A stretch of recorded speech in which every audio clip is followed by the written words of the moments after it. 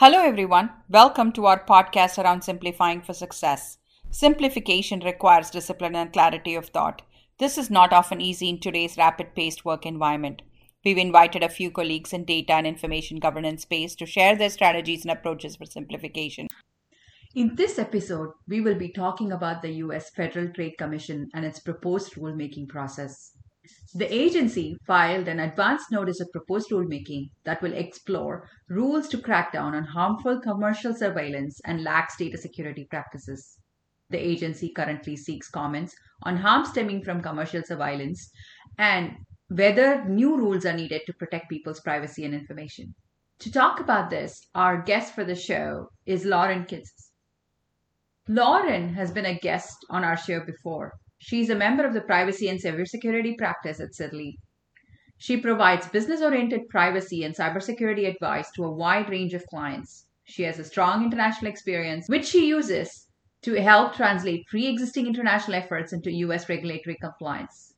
Hi, Lauren. Welcome to the show.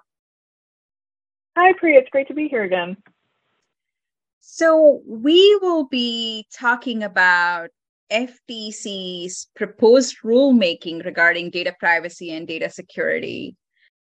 So maybe you can kind of help us understand what the proposed rulemaking is about, and maybe we can go from there. Absolutely. So the FTC is commonly, more often than not, known for taking companies into an investigation or some type of an inquiry because of behavior they view as being unfair or deceptive. And that is under their remit in the FTC Act under Article 5. That's what most people deal with on a regular basis. That's what most people think of when they think of FTC and privacy and cybersecurity. In this instance, what we're looking at is a very long process that's laid out in Article 18 of the FTC Act that goes through and allows for the FTC to create trade regulation rules that are specific to acts and practices which are unfair or deceptive. And there's a lot more detail to it, but at its core, that is what's going on here. And the very first step of that, before you can get to actual proposed rulemaking, is an advanced notice of proposed rulemaking. And that's the step that the FTC has just started. So the notice itself asks 95 or so specific questions across 11 subject areas, right? So could you tell us a little bit more about the notice? Sure. So the notice is divided up into sections, but at its core and by its title, it is dedicated to pretty much two themes, which is commercial surveillance and then lax data security practices. The commercial surveillance definition still encompasses the lax data security. It's almost as though lax data security sits underneath commercial surveillance a little bit while it's separate. But the commercial surveillance definition is extraordinarily broad. It pretty much the definition they're using in the advanced notice of proposed rulemaking. And it is pretty much anything to do with touching personal information or data that might be important to a company. And so in that regard, it's not just surveillance in the way we may be thinking about it. The questions that are included are designed to effectively provide the Commission with information. And this is extremely important because there's only two circumstances in which the FTC can undertake creating these rules. So there's two prongs, basically. It has to be unfair or deceptive and prevalent, whatever they're creating rules about.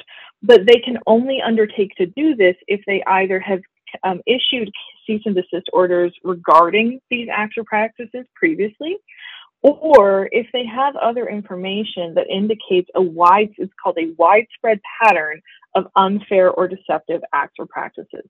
So really what is at the core of these 95 questions is where they have not previously issued these cease and desist orders, their consent decrees, if you will, that we're familiar with.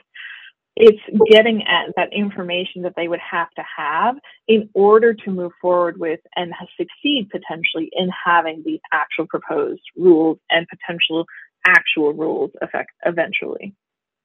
What is the ultimate objective of FTC with this rulemaking process? The FTC has, or had rather, one chair and four commissioners. And shortly, well, I guess they still technically have four commissioners, but immediately after this was released on a Friday, the advance notice of proposed rulemaking. The following Monday, one of the commissioners, Commissioner Phillips, announced that he will be leaving the FTC in the fall. And whether that is correlated to this is not completely clear from what is available. It may be, but the crux of it is that there are different perspectives based on which commissioner and the chair that you ask. In general, the goal of these is to create a more robust framework of privacy. That is the stated goal. Some commissioners have stated that that should really only be with Congress to do that. But at its core, the goal of this advance notice of proposed rulemaking, by what's written in it, is to create a kind of consistent, robust set of guidance, but under that guise of commercial surveillance and lax data security practices. So it's not going to be a federal comprehensive privacy rule or something. It's still within that remit, but the goal of it is to create a broad, consistent set of understandings in order to better protect, which is the Commission's remit, better protect the consumer. That is what they protect, the consumer. You mentioned a little bit before, but what should this rulemaking process look like? Right now, they've issued a notice, they're collecting feedback, but what happens next? Sure. So it's a very drawn out process. So I will give a high level overview, but I would say anyone who wants to know the full details, pull up Article 18 of the FTC Act, and you will have a step-by-step of everything. But effectively, they have to do this advanced notice.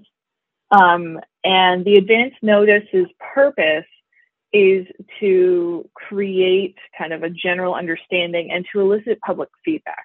And the public feedback is critical by the advance notice of proposed rulemaking in front of us by that document's own statements, because it allows for a broad range of information to be given to the commission. So they're not just working,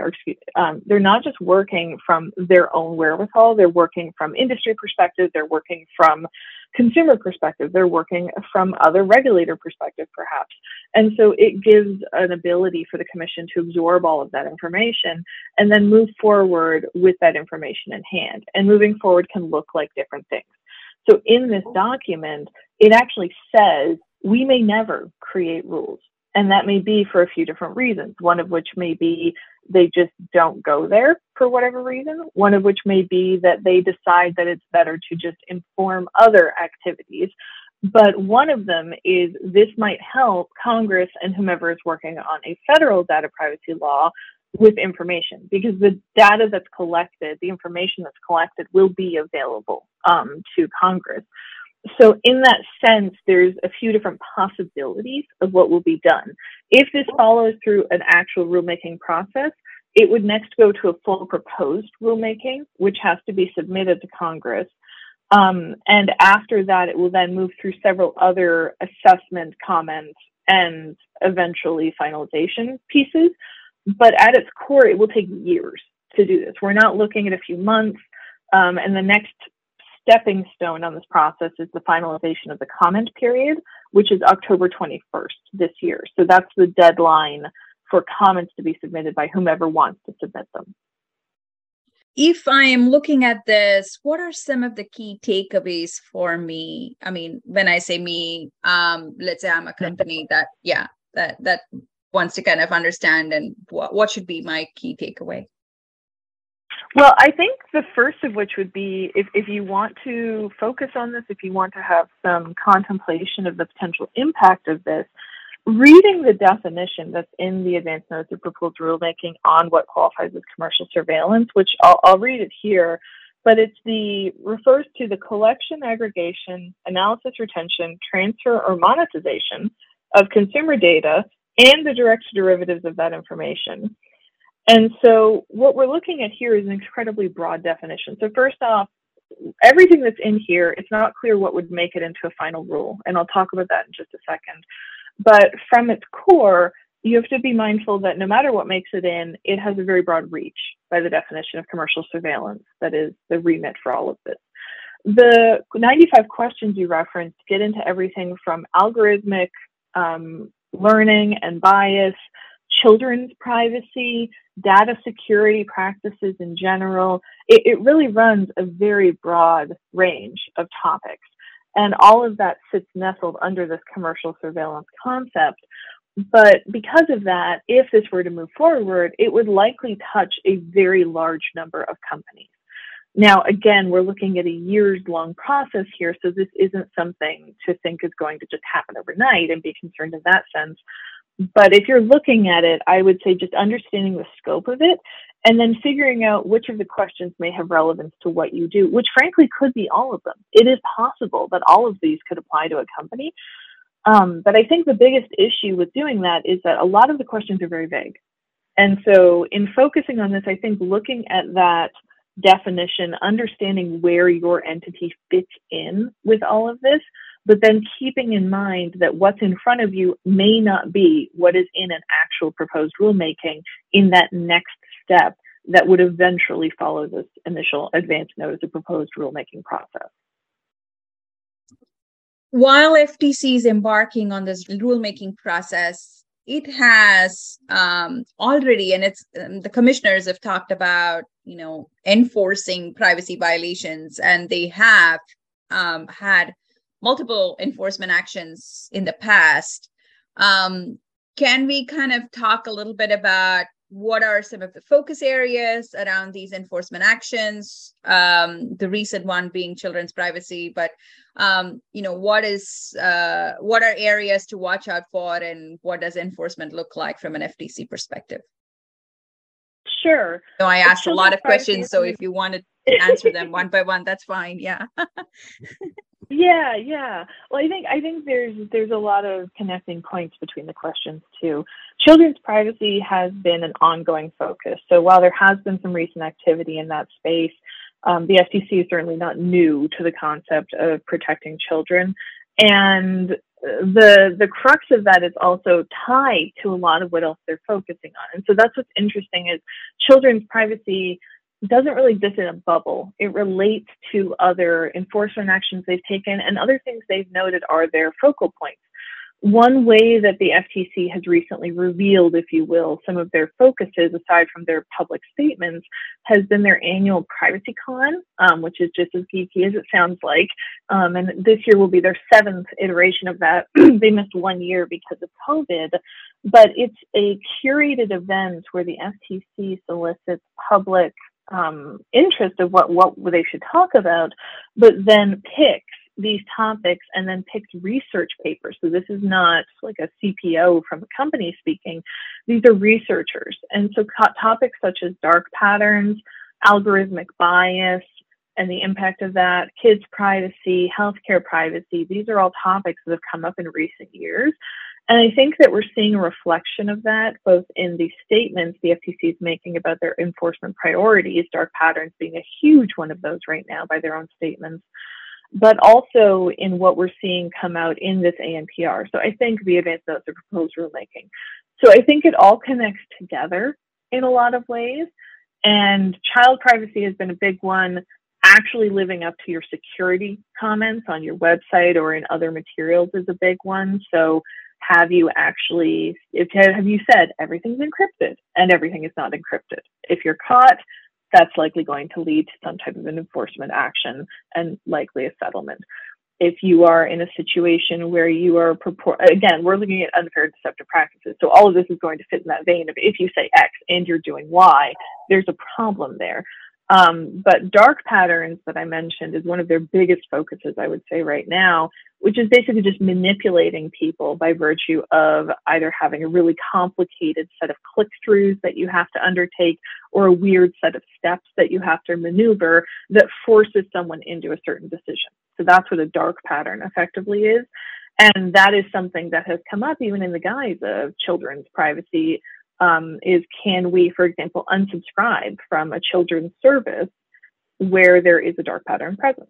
So there's a lot of interconnectivity between recent enforcement, public statements, and their PrivacyCon curated events, and what we're seeing in the ANPR.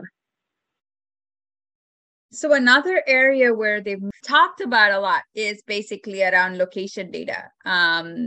Collecting location data, selling location data. It's been a major focus, or they've said that would be a focus area for them now. Right? Yes.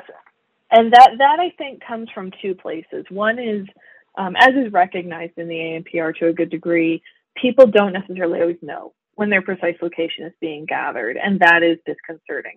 I think there's also become a greater focus on location data in recent months and years to some extent because of what can be learned if that location data is shared. So when they're looking at data broking activities, when they're looking at passing on of data, what is the impact that has? And that is definitely reflected in the enforcement discussions that we're seeing. It's reflected in the ANPR insofar as looking at the different types of data that would be at risk to consumers, looking at what types of data would be created or gathered. And it's also a security concern in some senses. If someone can tell where you are, the worst case scenario, or at least a high risk scenario that's often brought up is, well, let's say you have a stalker who gets a hold of this information. Like, what are they going to do with it? There's just a lot of pieces that come up there. And so, yes, you're right. That is absolutely a recent focus for them. I mean, what would be your advice? What would your advice be for companies, in terms of FTC enforcements, what to watch out for and how to prepare? I mean, if they're kind of looking at it, if you're a CPO and thinking about FTC from an enforcement perspective. I didn't know whether I asked you a very broad question, but go ahead. It's a broad question, but we can have a broad answer and a narrow answer. It's all good. So here I think there's a broad path and there's a narrow path. The broad path is if the FTC has stated it's a priority, if the FTC has previously enforced on it, I would say you're kind of on double notice. So it's not just that you should be reading the tea leaves and understanding that you're committing an unfair or deceptive practice. It's that once you have that FTC stepping up and saying this is an unfair and deceptive practice, you then no longer have to just read the tea leaves. You actually have someone in front of you going, excuse me, this is exactly what it is, and there's no question. So to that end, you may still have to interpret whether you fit within an enforced situation or a statement that they have made. But you have a higher likelihood of problems at that point. So really do your checking, figure out whether or not you were running afoul of something that has previously been articulated by the FTC. Beyond that, I would say just make sure you're thinking about things that may have historically been considered normal or commonplace when looking at this, because considerations are evolving. So for example, there is a lot of discussion about third-party cookies, ad-based data, all of that right now. That is not a new concept. This has existed for a long time. It's that now there's really starting to be more of an understanding of the ways this can be used. The ways it can be used have grown in volume and purpose, and it is taking everything in a very specific direction of more data sharing in the eyes of the regulator, which in turn is highly, in the eyes of the regulator, not understood, not known, and likely not okay with the consumer. So to that end, what may be an old practice may not necessarily be okay moving forward.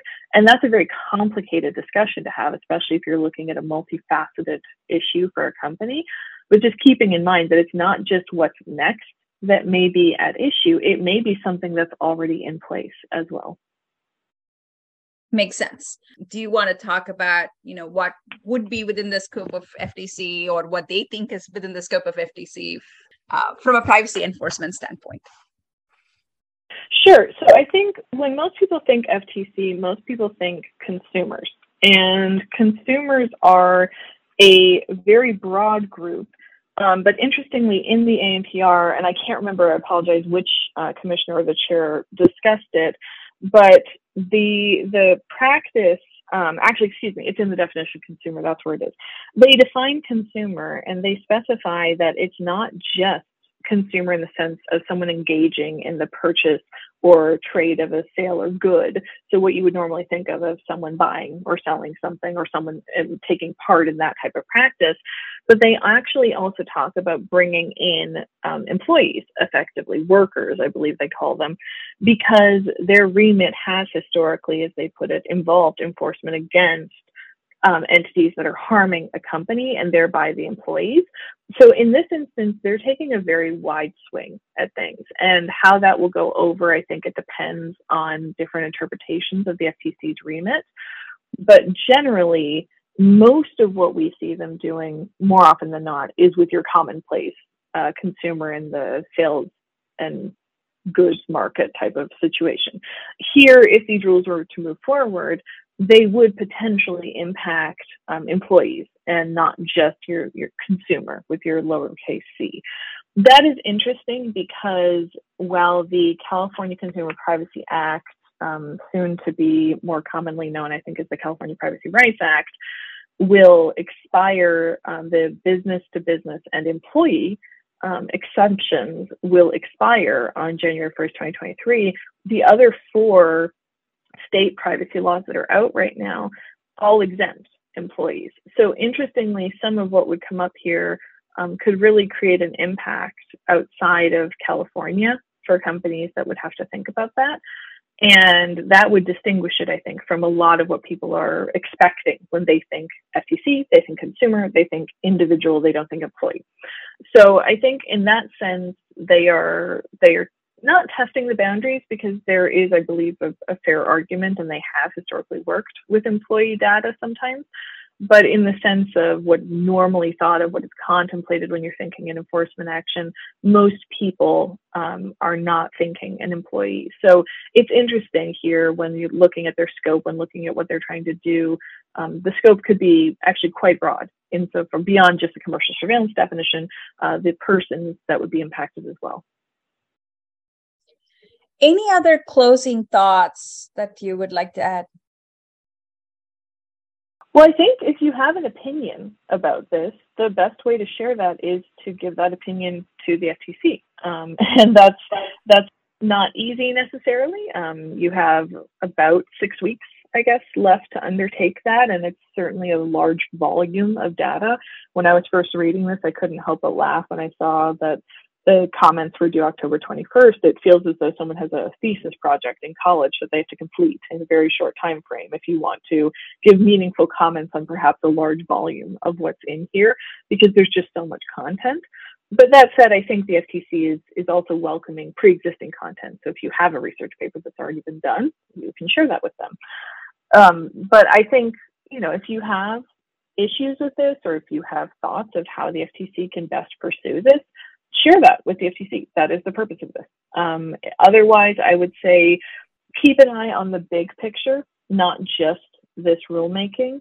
This rulemaking, it will not be quiet. If it moves ahead, it will be very publicly known. And in the meantime, there are pursuits at the federal level and also ongoing discussions at state levels for privacy laws and regulations. And so to that end, don't get too caught up on this.